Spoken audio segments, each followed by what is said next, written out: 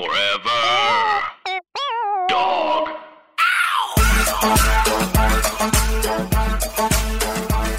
Good evening, ladies and gentlemen, and gentlemen.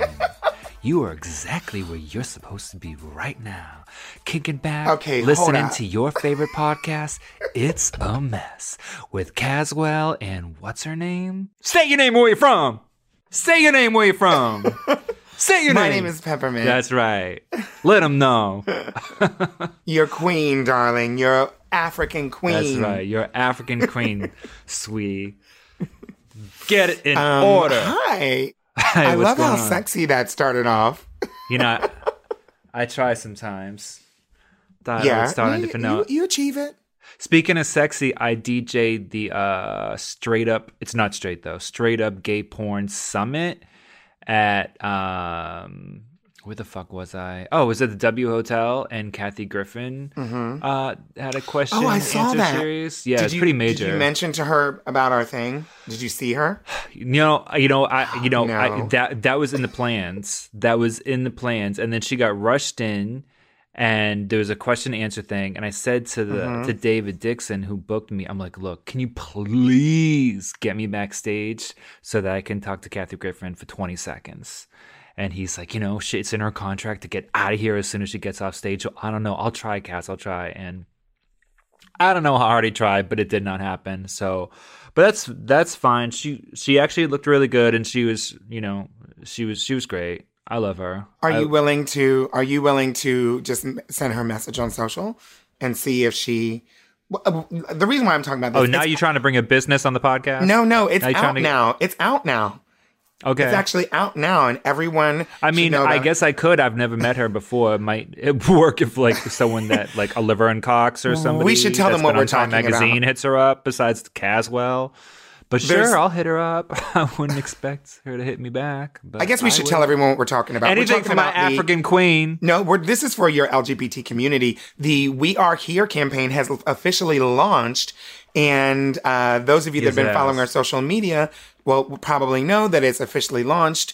And and basically, you might have heard us talking a little bit about the Title VII court cases that were heard back last year in the fall. Well, the Supreme Court has yet to make a decision.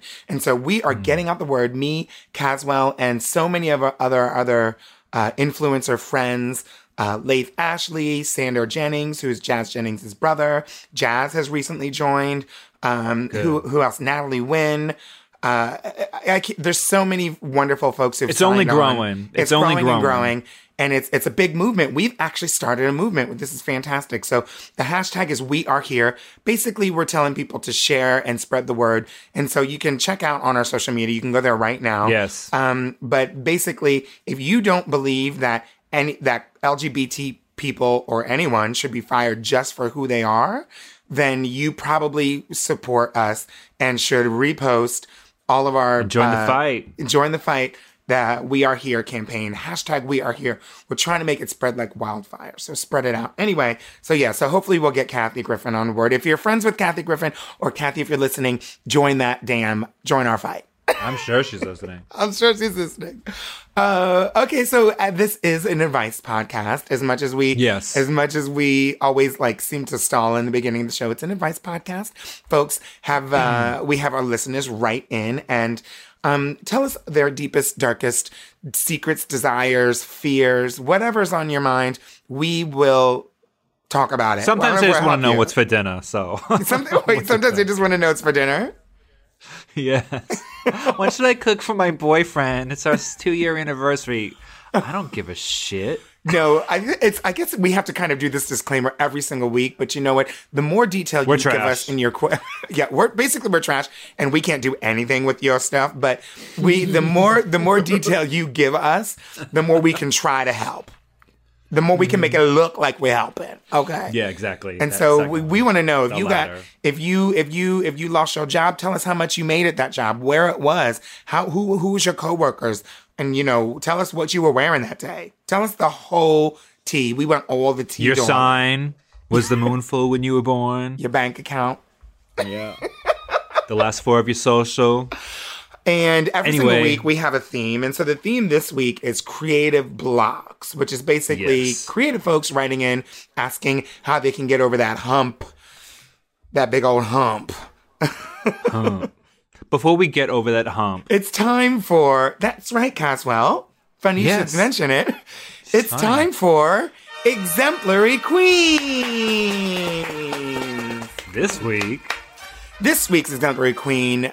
Exemplary Queens is a section of the show where we celebrate the movers and shakers and tastemakers in and out of the LGBTQIA plus community. People who are doing great things. And so this week's Exemplary Queen is Ocean Vuong. Ocean Vuong is a queer Vietnamese American poet, essayist, and novelist. And he's also the recipient of the 2014 Ruth Lilly Sargent Rosenberg Award, Fellowship Award from the Poetry Foundation, 2016 Whiting Award, and the 2017 T.S. Madison Eliot Prize for his poetry. And his debut novel, which just came out, I think, in May of 2019, On Earth, We're Briefly Gorgeous. That's the title of it. He talks about turning queer desire into weather, which I think is a wonderful sort of concept. And it was published in 2019, as I said. And here's some interesting quotes from Ocean Vuong. They say, nothing lasts forever, but they're just scared it will last longer than they can love it. The most beautiful part of your body. You once told me that the human eye is God's loneliest creation. Because the sunset, like survival, exists only on the verge of its own disappearing. And so those are some quotes from some of Ocean Vuong's writings. Make sure you check out his newest creation, On Earth, We Are Briefly Gorgeous. And I really love that title. It's enough to make me want to read the book of poetry. And so check out Ocean Vuong. Thank you so much. All hail this week's Exemplary Queen, Ocean Vuong. Give it up for Ocean. Yeah. Just like Janet Jackson said in Poetic Justice, no matter who you are, no matter where you go, something like that, you will never be as important as the ocean. That's true. Ocean Vuong. All right, so as we said, this week's podcast is themed around the letters that I looked through and edited that are all about... Wait! I did this part, okay? You chose the Exemplary Queen. Don't get it twisted. No! And so Yes! That's what happened. So we did get a lot of letters about like just, people that reach out to us, artist to artist, and they wanted to figure out how we got through creative blocks or how we stay creative or how they stay different and think, what I'm saying? You know what I mean to Peppermint? I do. So I chose 3 of them, edited the fuck out of them. Some of y'all are really bad with grammar and don't know where to put periods, but you did the grammar. Like but I did that. Yeah, you did the grammar. Okay, darling. Let's be real. You did the grammar. Okay, yeah, you did the grammar. I might as well be wearing a MAGA hat the way my grammar is bad, but I would never do that. So I'm ready to read the first question. I'm not ready to read it. Hold on. I'm reading the first question. You don't have to be ready for nothing. You have your headphones on, right? Can I? Okay, so I want to talk about something real quick. We have to talk briefly about how we just started watching 60 Days In. We have to talk about it. Okay. Don't be... No, I know we do have to talk about it. I'm just like here for... okay. Well, we just started watching it together, and I'm really excited because we haven't watched the show together in a long time, and I'm really down with it. Like, it looks like... Since Euphoria stopped. Yeah, since Euphoria stopped, which we know is season 2. And I think they might have gotten some nominations recently, so hopefully, they'll come flying out of that. Anyway, 60 Days In. Let's talk about this for a second, because in case you don't know this show, it's pretty intense. And there's 8 idiots, there's 8 fools that decide to go to prison for 60 days as moles to let us know how it goes. What? Fools is the operative word. Fools. Yeah, fools. They go to, and all of these people always... They go into jail. They choose to go to jail. They choose to go to jail as moles to find out what's wrong with it's not the prison system, it's a jail system. So these idiots go into jail, and they're always guys with something to prove. Like, one guy was the head of the football team. There's always a Navy SEAL in there. There's always some like military wife in there that wants to keep up with her husband, like some story like that. You know, there's always some people that want to give back, or like last season there was some lady that like her son was in prison and she wanted to know what he was going through, so she did it. But as soon as these people go through intake, they have this look on their face like, what? They start sweating. The fuck that I start getting into. And I don't want to spoil it, but we're already like a couple of weeks past. So at the first, we won't go into this week's episode, but the first week's episode already they started losing people. People were tapping out. They have a hand signal. You can tap your shoulder and get out. Honey, people were pledging out allegiance. I got heartburn. People had heartburn. You would have thought they needed damn Rolaids up in there, honey. Some Zantac. Honey, everyone's walking around like they give a pledge of allegiance to the flag and shit. No, but like this show is fucking crazy. But listen, I've been waiting. If anyone has a connection to this show, all I want to see on the show. All I want to see in this show is a gig. I don't need to see another. No offense to nobody. I don't need to see another lesbian in the women's penitentiary, because that happens every single time. There's always like a lesbian. And that one really got into it, honey. She really enjoyed it. I know. She fucking spilled her tea to the wrong fucking felon. Anyway, that's last season. This season, I'd really like to see a gay guy go into prison and just either see what it's like if there is a gay / a trans, or I don't know what the prison term is for it, but it's just alternative lifestyle section or ward. Some jails have that, but I also would like to know like what it's like because if you're gay and you act gay and you can't help that you act gay, and then you're in general population, like what is that like? Like I would really like to see. I'd really like to see how that goes down. You know what I'd like to see? I'd like to see the gay... Okay, this is crazy. I'd like to see I know what the you want to see. You want to see the shower scene with all those tattoos. No, darling. I want to see the 60 gays in, where 60. It's like just the gay portion of the jail.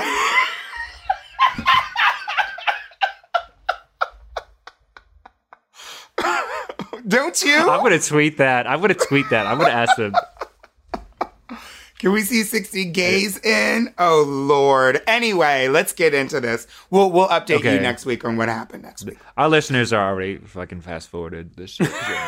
No, they haven't. Whatever. I'm just doing this show so I can talk to you once a week because you do fucking busy, so...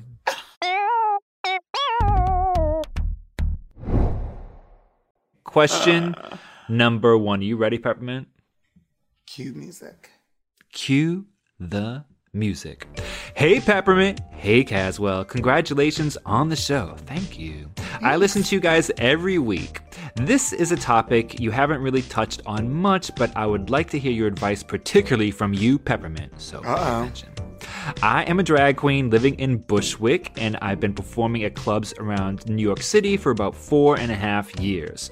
I never get stage fright. I feel confident on stage, but I don't know what to do to take myself to the next level and really separate myself from the other queens. I think I might be having a little bit of an identity crisis. I'm not necessarily a comedy queen, even though I'm good on the mic. I'm not necessarily a lip sync assassin like you, Peppermint, LOL, but I do know my lip syncs down. I'm not a fashion queen, but I'm proud of the looks I put together. Well, that doesn't really say that much. I'm not one to talk. All in all, I think I'm doing my best, but I think I'm still coming across as mediocre to my audience. What can I do to take my drag up a notch and differentiate myself from other drag queens? I'm doing my best, but I still feel like I'm not reaching my full potential and therefore must be doing something wrong. Please help! Signed, Miss J. Jolie Ginger Ale. That name, I love the names. Okay, so Miss J. Jolie Ginger Ale. I think that's really honestly, okay, so I think I had this issue when I first started doing drag, because there's so many other queens, especially when you start doing drag, there's so many other queens and performers that you can sort of compare yourself to, people that you are obviously doing great things out in the clubs and the community. And so it's really easy to kind of compare yourself to those people. And I remember actually comparing myself to some of the queens who were like the ones that inspired me. Who was big at your time? And I was about to say, look, the queens that I really looked up to before I even moved to New York, I already knew who Mistress Formica was. I knew who Misunderstood was. I knew who Candace Kane, and at the time her name was Girl Lena. Now she's the popular DJ Lena. I knew who they were. And so Flotilla DeBarge. So those were the queens that were really, obviously Lady Bunny, she's as ancient as they come. And those were the queens that were kind of really on my radar. When I moved to New York, I was surprised to work. Oh, and Amanda Lepore. And so when I moved to New York, those were the folks, the queens and the girls in the club scene that I really kind of connected with, who I knew about, who had a reputation. So when I got to New York City, I actually had the chance to work with every single one of those queens and girls, and some more than others, obviously. And I got to learn a lot from each of them. And in the beginning, I was really trying to like not model myself after them, but really, follow in their footsteps and learn from them and talk to them and I remember when I got my own, I'm so embarrassed to say this, but when I finally got my own show at Barracuda, which was the Monday night slot, the coveted crown jewel at the time. I don't know about now. It was the crown jewel of the Barracuda lineup, which was Monday nights.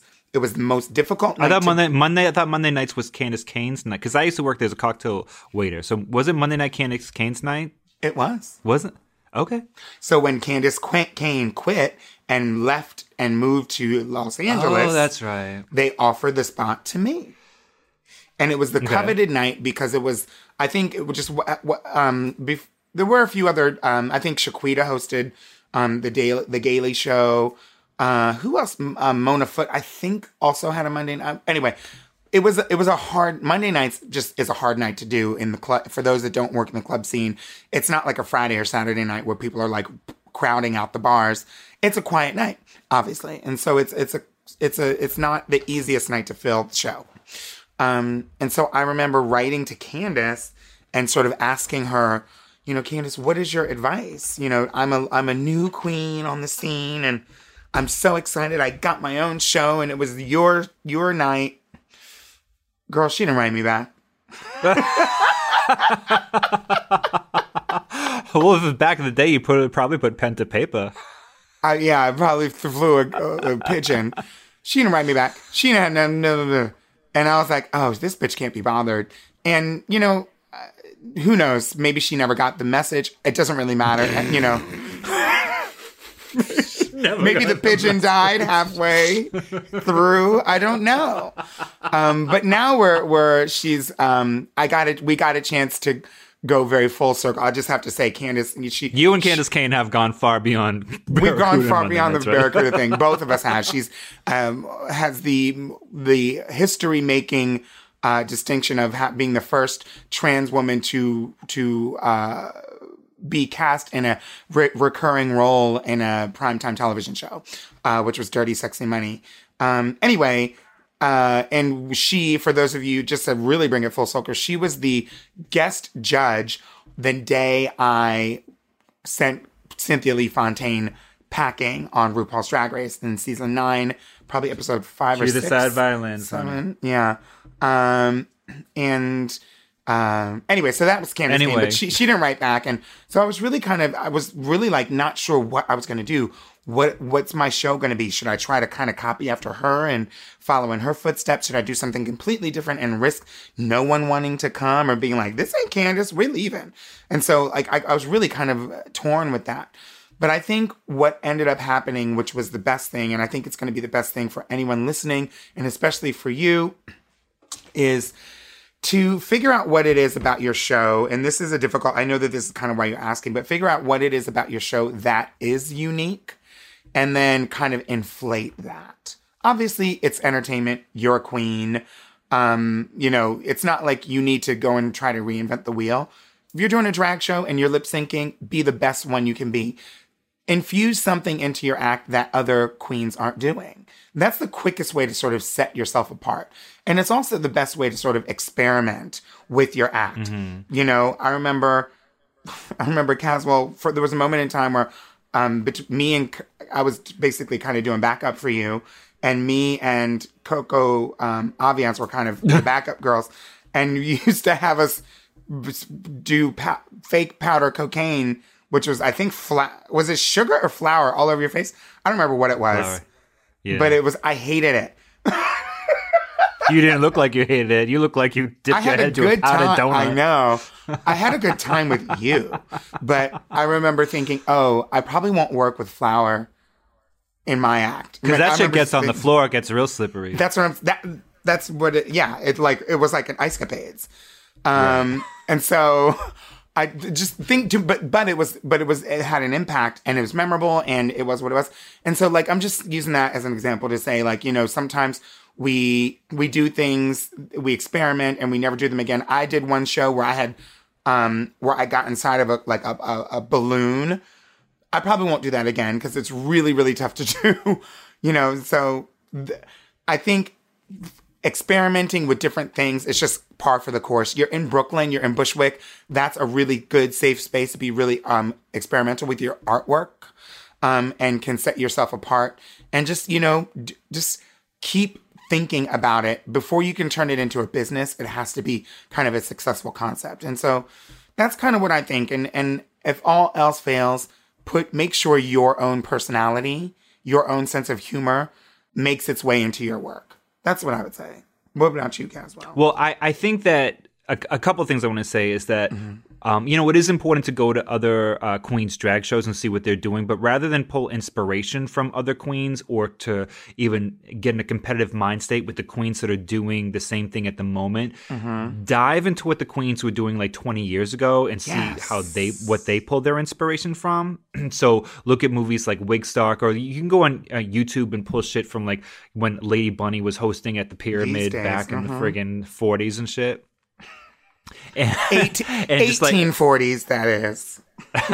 So it like pull things from there. But the other thing is, like, I noticed that the queens, at least in New York, they're the most successful, are the ones that have a real soul to what they do, and you can tell that they're having some type of spiritual connection to the moment they're on stage. Like Sweetie, rest in peace, who she one of the first queens that I saw her tear up the stage back in the early 2000s when I moved to New York City. She was a big girl, but she would just do these like slow emotional love songs, but she was just like so involved and dedicated to the song. Like you forgot she was lip syncing because she was just emoting so much energy. So she would just go really in. So if there's so even if like, you want to do an old Dolly Parton song or like, do it like Amy Winehouse, and something like I can kind of connect this to DJing. I DJ on Saturday nights at High Tops, and it's a sports bar. And what I like about DJing at a sports bar is I can get away with playing songs that people love, but they forgot that they loved it, and then when they hear it, they truly appreciate it. Even if it's some like dumbass song like Bossy from Lindsay Lohan back from like 12 years ago that everyone was fagging out to back in the day. So then like just like things like that. So if you do a song that no one would expect you to do, so rather than doing the latest Ariana Grande song or the latest like Megan Thee Stallion song, which are great too, like pull something from way back, be like, oh yeah, I love that song, and they'll have an appreciation for it and just give it a new life. Can I add on to that really quickly with just what you're talking about with music? It's not even just like a creative thing. It's good to kind of pull back, like you're saying, and get something that as people are nostalgic about. It's also, I think, scientifically proven the way the music is mixed and mastered these days, like currently pop music, it just, the voices are meant to blend. You might not understand this if you're not like into music, but it's true. The people who create the music and put it on the radio, basically flatten the voice so that it basically sounds just like another instrument. It's kind of mixed in and mastered in so that it just blends in with all of the other sounds that you hear in the song, and it goes really well together. It almost sounds like another instrument. Back in the day, especially the 70s and 80s, they didn't have the same technology. They weren't going for the same sound. The music sounded different. The vocals actually sat above, like right on top of the music mix. Which is how I prefer it too. That's how I prefer it too. And so then when you're listening to it, it punches through in just a different way. And that's the best music to perform and lip sync to, because it hits right through, immediately, and it's almost like you're performing it live. That's one of the reasons why Sweetie's songs were so captivating. Not just her performance, which was captivating, but it was also the choice of songs that she happened to do. Yeah, and people that pull things that you would never expect a drag queen to do. Like one time, man, I forgot her name, but she was really big for like a hot 3 months in New York, which is like which is a long time. Which is a long time. But like she got up and she lip synced when Whitney Houston did the Star Spangled Banner. I swear to God, I looked around, everyone was like crying and going crazy. Man, I forgot her name. What? I forgot her name, but she quit becoming an accountant. No. You know what? I couldn't pull that out of the time capsule if I tried, but I remember that happened. So like just these like random things that will spark a memory in people that they're not expecting. Those are the type of people you want to go back to, you know? So, and also like pay attention to your crowd, you know, if your crowd is like, you know, in their late 30s and then you do like some Madonna from the late 80s or the 90s, then that crowd will really appreciate it and they'll come back for more. So that's what's really going to pull your crowd back. So do what you connect to. And if you're let's say you're a 40-year-old drag queen, I don't know how old you are, like don't feel like you have to do Ariana Grande just because she's what's popping right now. Like pull what's really important to you, because people will really feel that. And one of the great things about going to a drag show is you learn about other generations of music or other ways to interpret music through drag. So I hope that advice helped you. I think it would have been helpful for me. I would have spent time writing letters to Candace, who I love. Yeah, okay. So let us know how that goes, and maybe you'll be taking over Monday nights at Barracuda now. Send us some free tickets to your drag show. Yeah, let us know, Miss Ginger Ale. Do you want to do the next question? Yeah, sure. I think we helped her. I think we did. Okay, here we go. It's time for question number 2. Cue Mosaic. Hey guys, I love your show and wanted to ask you a question from one artist to another. I'm a singer-songwriter and I've been dropping music on SoundCloud and I have a couple of singles on iTunes. All right, let us know what it is.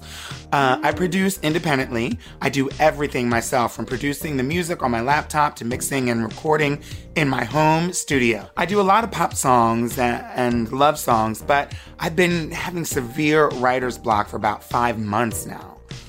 I don't know how to get out of my own thoughts sometimes.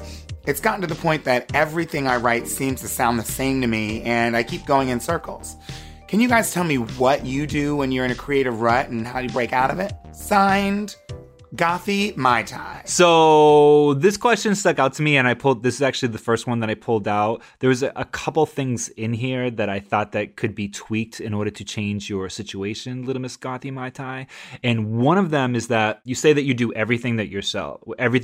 And so you write it yourself, you record it yourself, you mix it yourself, you do everything in your home studio. And collaboration one is really important. Like, I don't really do anything just by myself. And there are songs that, I come up with the concept myself and the concept of the beat myself, and I know what I want from the beginning, but I'm always in constant communication with another creator when it comes to making the song happen. So I always have some type of back and forth with somebody. So if you can have some type of creative rapport with someone, and I know it's hard to reach out to someone or to ask for a partnership, especially if you don't have any money and everyone's short on time, but it is really important to be able to have a back and forth situation with another creative person during the making of a song. And the other thing I wanted to say was that I get creative block all the time, and I read a really good book lately called Art and Fear, and it talks about the inconsistencies of being an artist and how, you might have this. Well, one of them is you might have a great idea for a song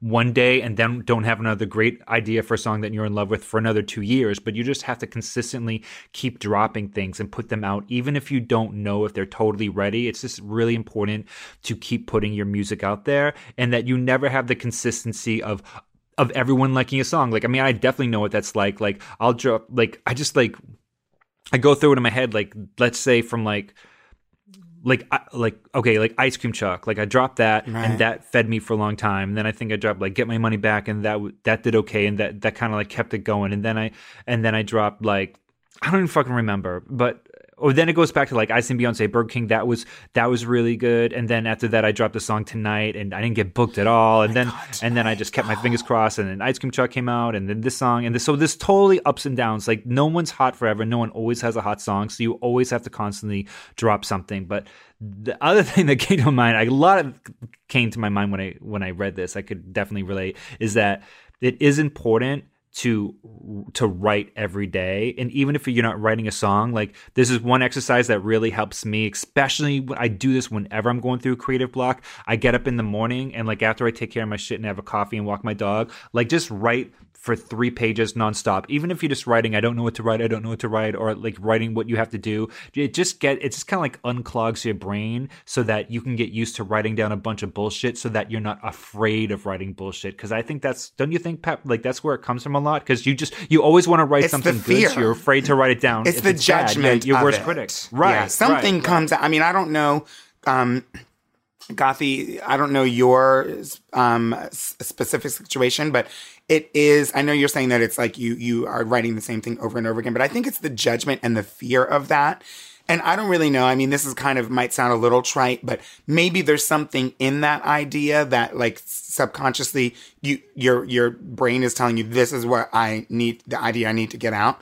And maybe it's just about like turning it around or looking at it a different way. Continuing to write, I think, is really good. I mean, I agree with everything you said. The collaboration piece, I think, is really, really big. And the pressure that I think we as music creators feel to sort of get to put out new albums and new things every single year, like Rihanna. Well, not Rihanna she now.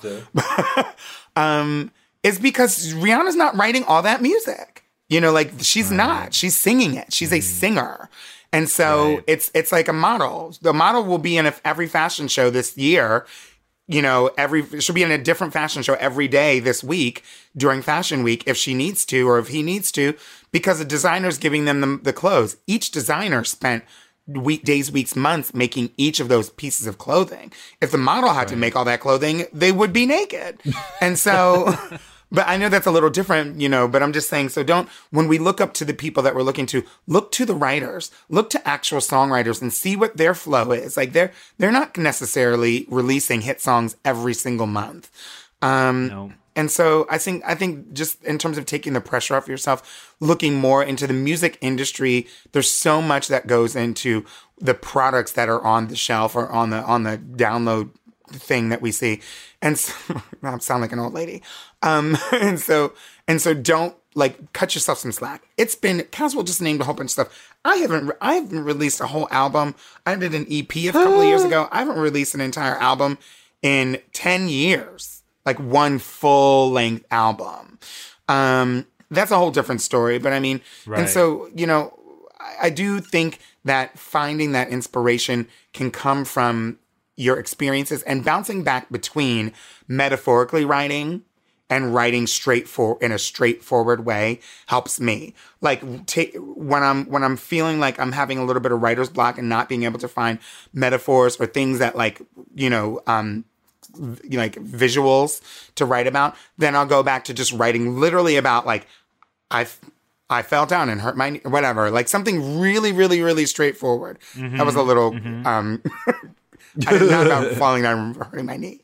But, you know, something that's really, really straightforward. And that actually ended up being some of the stuff that was the most truthful and honest, you know, from my perspective. So, yeah, you know, it's writer's block is a part of the writing process. It just is. And like part of, back to what you were saying about like the judgment, the best songs that I've ever written and the songs that I feel like have made the most impact on other people are the songs that when I write them, I really didn't give a shit what anybody thought. Like I really did not care. Like like I feel like I've told this story 100 times before, but when I wrote Ice Cream Truck, I wrote that song for my friend's movie that it was gonna be in, and the song was gonna be in. It wasn't gonna be a single. It wasn't gonna be in a video. It was literally gonna be in the background of a scene for 10 seconds.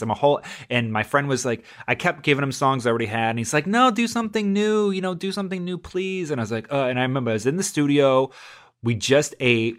We're having a Chinese food hangover. I have 45 minutes before I have to catch the bus, and then my friend literally said, J.B. Goodman Jr., who did the movie Spork. It was in the movie Spork. He's like, just make it really cute and adolescent and catchy, just like something you would sing to the Ice Cream Truck. I'm like, okay, let's do a song called Ice Cream Truck. And I like literally wrote it. I mean, he probably wrote it in like 10 minutes. I mean, it's not that deep. And then I just recorded it really quick. He did it, put a drum beat under it, threw it together. And then I wasn't going to do anything with that song. And then, it was June. And then my manager was like, you don't have any other summer song. Why don't you just grab a bunch of friends, jump in front of an ice cream truck and make a quick video? I'm like, all right. And then it just kind of like happened. Like I didn't give a shit. But if I was giving a shit, I would have been like, oh man, I can't, what am I doing this song for? Oh my God, like, the pressure to this song is so stupid. Like people aren't going to take me seriously with it. Like I would have gotten in my head, it never would have come out. And especially if you would have known that, if you would have like had a goal for that impact, like I'm going to write a viral song. You can't. Right. It wouldn't have happened. So the songs that do go viral, because when it comes to music, 90% of the time, your listeners don't really want to think; they just want to feel it, So when I'm DJing and I throw something on the floor, they don't want to hear anything like deep and introspective. They just want to feel it and go off and go crazy on the dance floor. Like they don't really care about anything else but how it's going to make them feel. So one of the exercises that actually truly works for me, and I notice this, is it's a lot easier for me to write when I'm writing for somebody else, because my voice isn't on it, my name's not going to be on it. So these songs that I write for other people always end up being a lot more catchier than songs that'll be harder on myself when I write. So why don't you just write, quote unquote, for like some other people and then take those songs and use them for yourself? Because like another example, like the first thing that comes to my mind is like when Madonna wrote Vogue. Like this is why Madonna has hit songs, in my belief anyway, is because she doesn't write from the perspective of doing something autobiographical in the majority of her songs. At least she never used to. Now she kind of does. But at the time, it was all about, is it a good song? Are the kids gonna like this? Like, is this a good song? Like, is this something that people actually want to listen to? And so when she was doing like Vogue, she wasn't thinking about, oh, am I like raping the gay community by taking a culture that belongs to Black and gay? I'm not sure she's ever thought about that. Exactly. But the whole thing about it is that she didn't let that get in her way of doing a song that hit number one and was like one on Billboard for like 7 weeks or some shit. So I'm saying is like, don't give a shit, because music is truly not supposed to have any boundaries. So you have to have a I don't give a fuck attitude when you're doing music. I don't give a fuck. I don't give a fuck. And that's how I feel. All right. Well, Gothy Mai Tai, you got to let us know. Write us a letter. when you are ready. But for the now, wrote back. It's time to move on to question number 3. Cue the music. Hey Kaz, hey Pep, I love your show, but honestly admire you both because of what you have done musically. I've seen you both perform, and you're both great live. I don't know if you'll have insight into my problem, but I'm going to give it a shot. I'm a gay guy just out of college living in Austin, Texas, and I recently started a gay rap group with 2 of my friends from school. Everything seemed amazing when we first started, and we had brilliant ideas, and we were really feeling ourselves when we got into the studio and we had a couple gigs at local clubs. But now I'm already at the point in the game that I notice we have very different views on the direction of the group. I want to have fun and make cute bops for the group. One of the other members wants to go very serious and political with the direction of our songs, and then the other rapper seems to not take it seriously at all, never has any concepts or ideas, and just seems to be in it for the ride. I feel a little bit like the ringleader because I was in charge of its conception, and we record at my place. Do you have any ideas of how I can get us all on the same page? Signed? Yeah. Signed, Jasmine Masters, Incredible Hulk. That's a horrible name. You have to explain what it is. The Incredible Hulk? What is an Incredible Hulk? An Incredible Hulk is a drink with Hennessy and Blue Alizé. Yuck. But you know what? They drank it. Well, what? And where is it now? Where is she now? Who? Jasmine Masters? Incredible Hulk. Not Jasmine Masters. She got a YouTube award for best GIF of the year. God, I went to sleep listening to Jasmine Masters YouTube, and I was having dreams, and every fucking 30 seconds of my dream I was like, I am Jasmine Masters and I have something to say. That's and I had a dream that she was my roommate, and she kept saying that. I'm like, bitch, I get it. Shut the fuck up. I like tweeted about that the next day. And she does say it all the time. I love her. Well, Smith. I love her. She's so fierce. Anyway, Jasmine Masters. This is a tough thing. I mean, this is what I fantasize the breakup of like Destiny's Child was like really about. You know what I mean? You mean when they were 3 or 4? When they were 4 going to 3, or when they were 3 going to 4, I don't know, whatever iteration they were. Both times, all the times. And I think creative differences with your partners and companions is I think it's the number 2 reason that groups can either break up or feel like it's time to move on. First is definitely money. But I think one of the things that might work, and I'm just going to be real quick about this because I've never been in a rap group and Caswell has. But I would think, and I would, well, I have been in groups before, and I am a bit of a politician when it comes to making sure that everybody's happy. So what I would probably do is say, okay, ladies, no matter what we do, or ladies and gents, or whoever's in the group, no matter what we do, we have to, whatever we put together, whatever we put out, our video, our song, our performance, needs to be, it's only going to be 100% if we're all in it, right? Like, we can't be like chilling on the side like we're not into it. And so knowing that, I will commit 100% to whatever project or direction y'all want to do for this. If y'all commit 100% to whatever the ideas that we were talking about for the other thing is. So if it's the fun bop stuff where we're just like, do, and nothing serious or too deep, then let's do that like it's the best nothing serious too deep album we could ever do.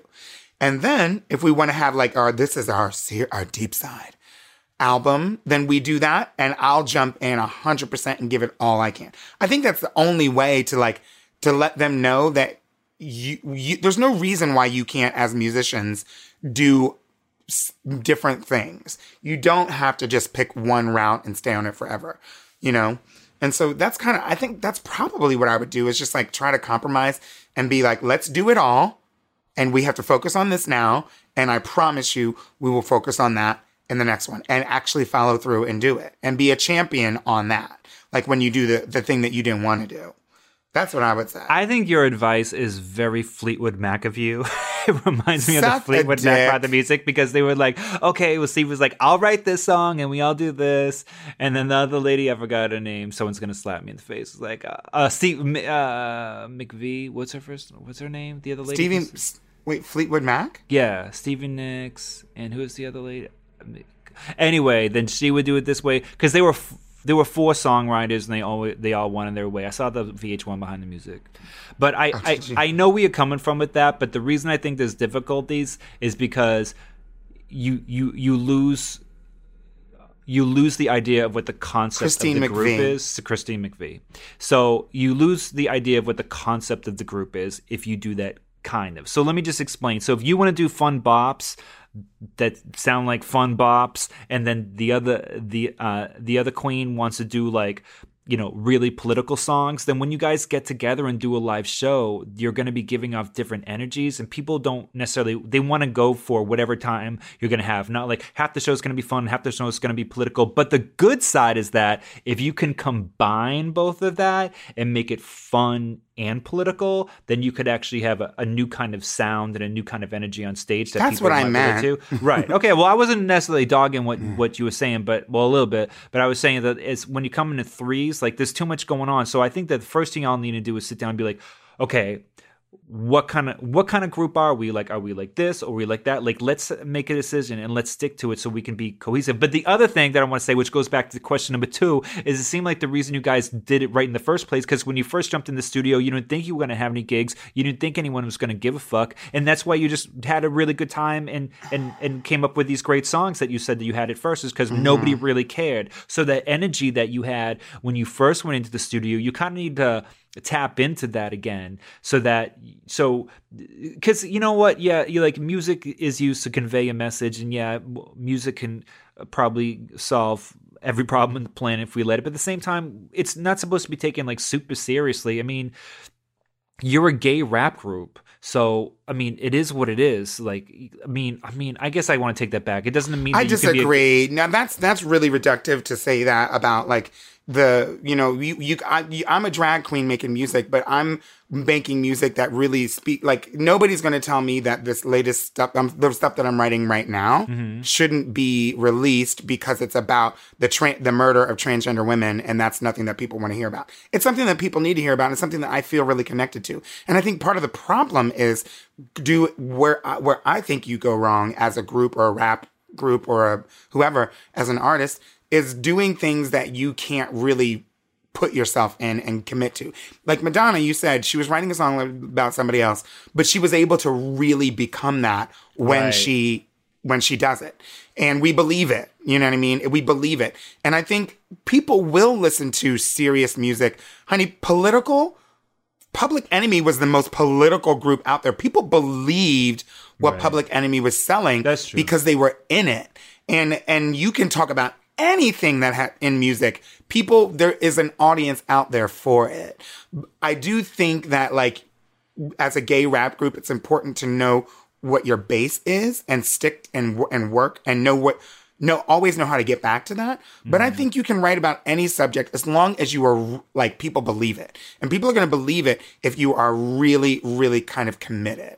I can take back a little bit of what I said because I do agree with you, but I don't think that you have to be one extreme or the other. Or the other. Like, if you don't. Okay, Public Enemy is not that the people listening necessarily know who it's. Google it. Okay, Google it. Because Public Enemy, had Chuck D, who was like very militant, strong black man's voice that commanded your attention. Yet at the same time, they had Flavor Flav, who was like, war clock and was like the comic relief of it. So what I'm trying to say is you can find a balance, so you can create both. Like you can be political and you can have a strong message, which is something we really need right now. And I would love to see even more of that from gay rappers especially, but I would love to see that. But then you can have the comic relief of, I don't know what your group looks like, but if you're the one that does the fun bops and has like the sense of humor that can really bring that to the stage, then you can combine it and it can still work. So I think that you guys should really talk about what you want to do and what your vision is, because if you have a clear vision of who you are, then the audience will have a clear vision of who you are, and you will make that connection, and that's what will make you a success. That's my belief anyway. So I think that, sit down and be like, okay, who are we? What's our name? What does that mean? You know what I mean? I want to know your name, but I want to know. So shoot me a DM because I want to look out for you guys. And yeah, I think that you can make it happen. I think that you just need to get on the same page of who you are. But I would recommend making songs with a consistent sound, even if the message can be different. Subject matter. Regardless of this. So like, okay, so that's what I loved about Public Enemy was they could take a serious subject matter and still make it funny and just how blatant they were. Like 911 is a joke. 911 is the perfect. 911 is a joke. It's my 911 favorite. is the perfect Public Enemy song that highlights that. Because it was straight to the point. Down. It was so straight to the point. The beat was hard. It was so real. Was hard. It was fucking hard. But then you had Flavor Flav? Yeah, you had Flavor Flav like doing his Flavor Flav shit, but it was still like really hard, but still like I don't want to say comical, but it took it to another It was like level. Satirical. It was more satirical. Yeah. Than comical. Yeah. Mm-hmm. So, but at the same time you could be Flavor Flav for Halloween. You know what I mean? So, I guess you could be Chuck D for Halloween too, but maybe they wouldn't recognize you. But like, they'd be like, call the cops! There's a black man out front. And that's the truth. God, that's art. Imitating life, imitating art. So I'm gonna leave this with. Get down with your gay history and your rap history, and just look how other rappers pulled it together.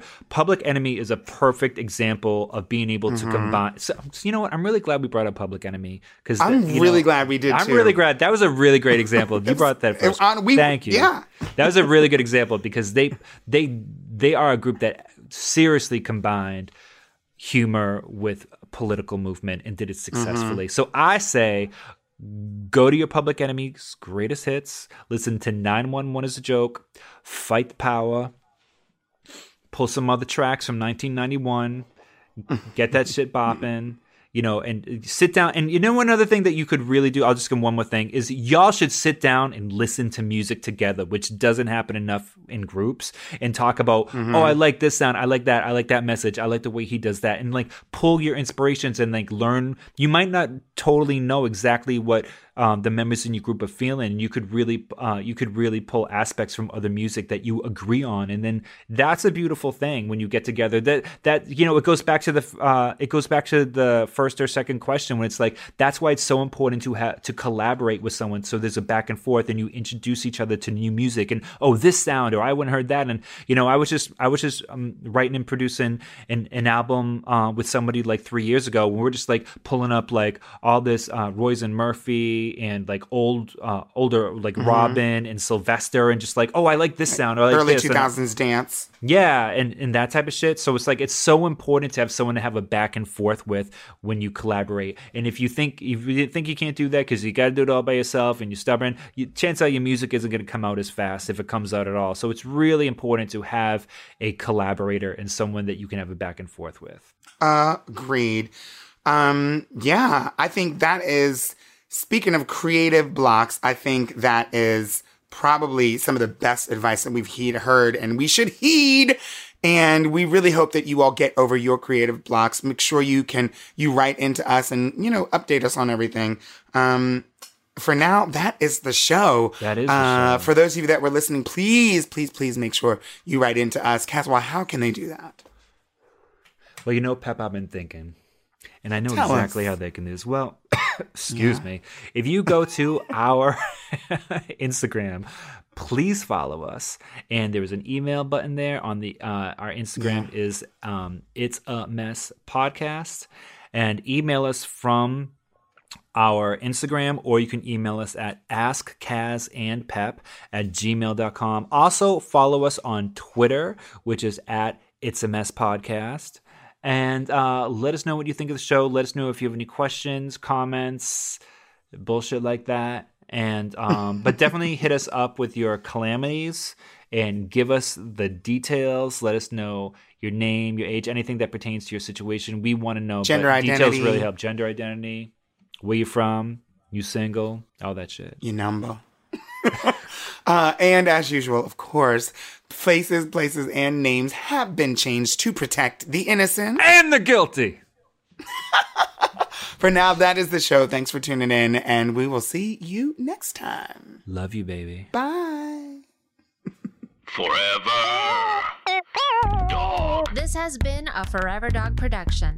Executive produced by Brett Boehm, Joe Cilio, and Alex Ramsey. For more original podcasts, please visit foreverdogpodcast.com and subscribe to our shows on Apple, Spotify, or wherever you get your podcasts. Keep up with the latest Forever Dog news by following us on Twitter and Instagram at Forever Dog Team and liking our page on Facebook.